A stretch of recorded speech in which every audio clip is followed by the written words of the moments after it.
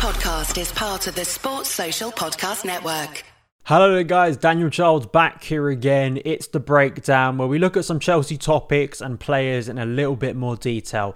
Today's show is all about the goalkeeping situation at Stamford Bridge. Djordje Petrovic versus Robert Sanchez is kind of the headline, I guess, but it's going to be more focusing on Petrovic, and I think that Man City game maybe alleviated some fears that some of us had about his ability on the ball, and just kind of taking a look at his performances and why I think it's a really, really shrewd piece of business, and why I think we need to be positive about the piece of business, and why it kind of does remind me about another piece of business we done quite recently that I was quite regretful turned out to be a little bit negative in the end for Chelsea. Please do like this video.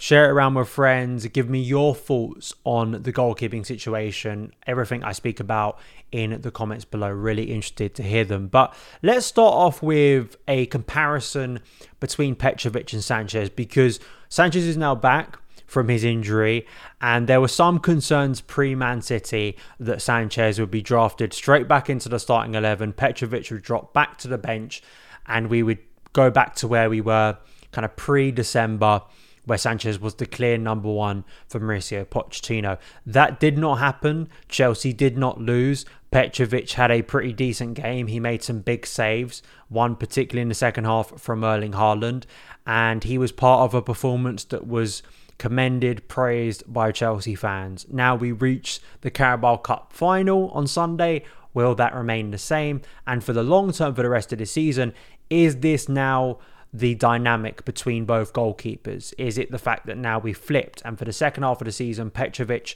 is Chelsea's number one, Sanchez will maybe rotate in, say, the FA Cup and other games where needed, but that's where it is.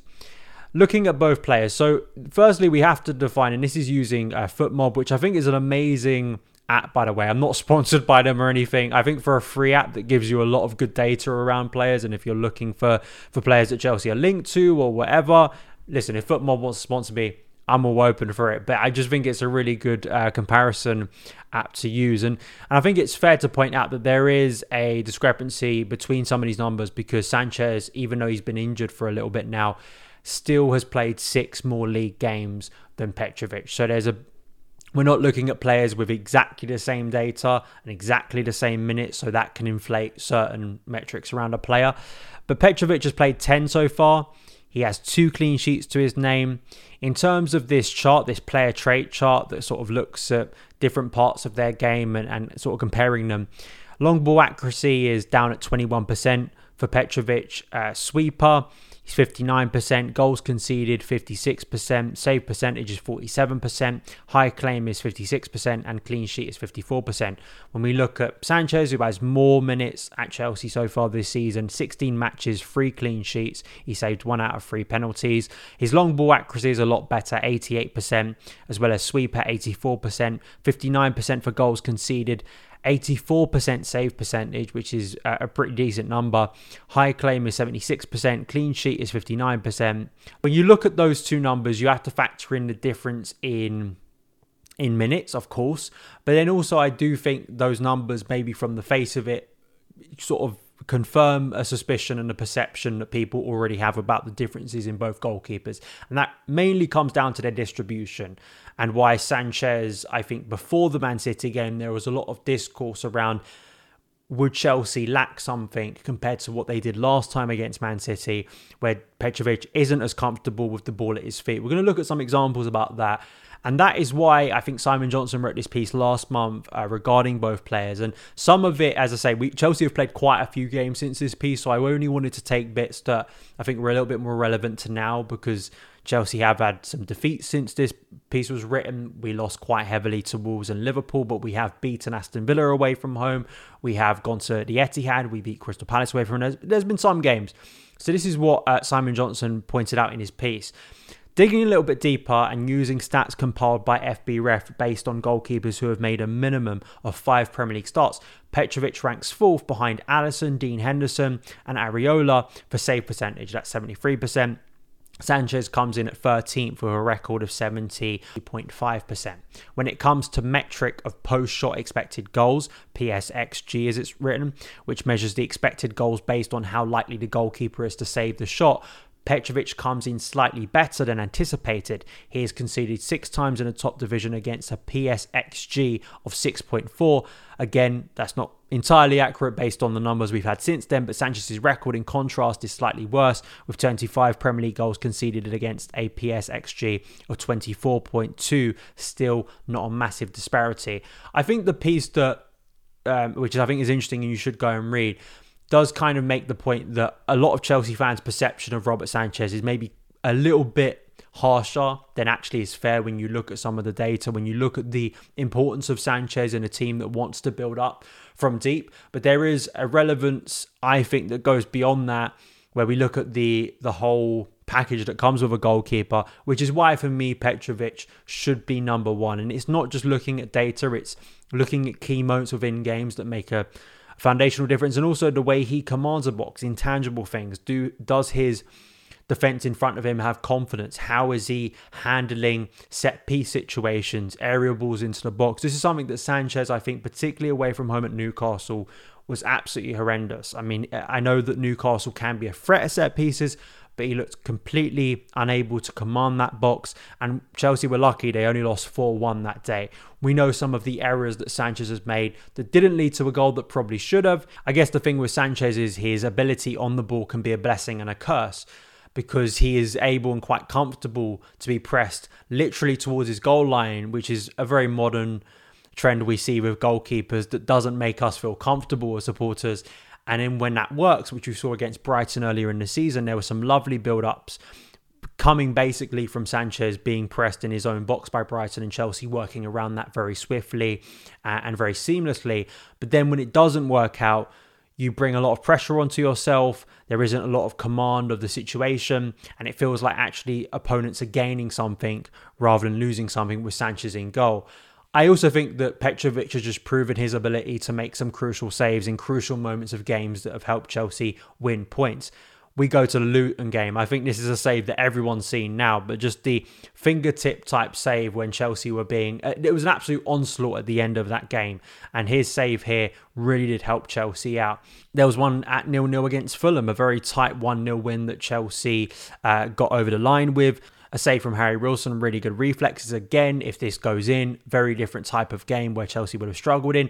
Even away at Liverpool, where sure, he did concede 4 goals, but I think he made some big saves in the first half from Darwin Núñez, one here from Curtis Jones that I've highlighted. A great ability of him, despite being a taller goalkeeper, to move quickly across his goal line, cut down the angle and make saves. And then the Erling Haaland one, again, great reflexes here from Haaland, who had an off day. But then I looked at the distribution, because my assumption pre-City was, are Chelsea really going to lose something there? And if they try and play out from the back like they did with Robert Sanchez, are they going to be found out?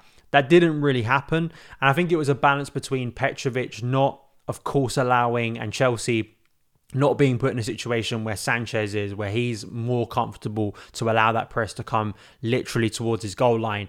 It was a little bit more of a balance, but there still was a case of Petrovic distributing quite effectively, whether that was out to the left to Ben Chilwell, when City were pressing 4 players, whether that be Erling Haaland, Kevin De Bruyne, Phil Foden, Doku would press quite regularly from Chelsea goal kicks, or sometimes he would play direct, and it didn't always work out that way. Of course, you have less accuracy, playing long compared to playing short, and it's not kind of Chelsea's natural game really to play that long anyway.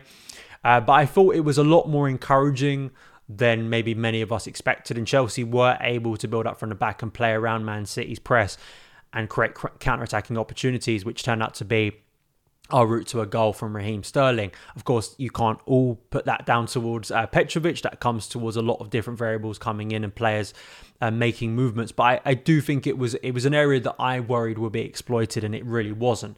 So I think for the long term here, Petrovic has proven to me to be a really good piece of business. He has proven to me to be similar to the type of business Chelsea done when they signed Edouard Mendy in the summer of 2020. I think the key distinction between those two players, and my hope is for Petrovic in the long term, is he is a much younger player. So by kind of logic and looking at the longer lifespan of a goalkeeper, you would hope that Petrovic has years left to grow and get even better.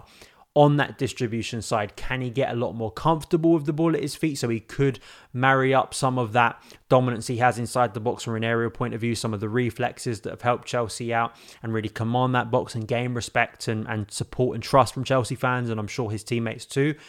But then also with a sign of comfort on the ball that will help Chelsea in the long term. And I think the thing with Mendy was he was a late bloomer, but did he have this incredible run and incredible short span of great form that then very much tailed off in his second season at Chelsea?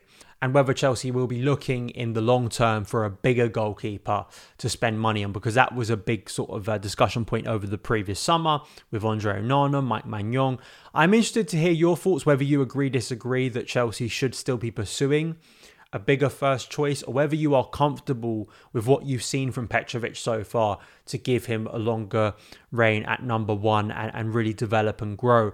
I'm much more comfortable to give him that time and to give him that time to grow, because as we've seen with Kepa, and I think the Kepa-Mendy dynamic is in some ways similar to the Sanchez-Petrovic dynamic. I think Sanchez is a better goalkeeper than Kepa, but I think part of it comes down to, aesthetically, maybe you want a goalkeeper who is going to do things that, look a lot more modern, are brave inside the box, that I'm not denying are effective, but do have limitations. And actually, in other areas, he falls short.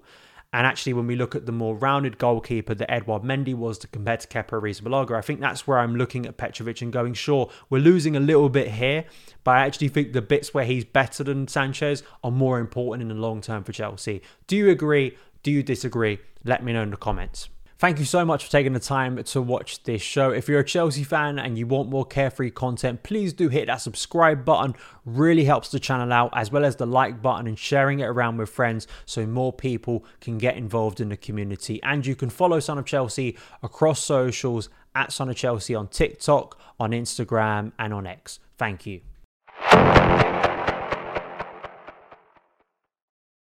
Sports Social Podcast Network.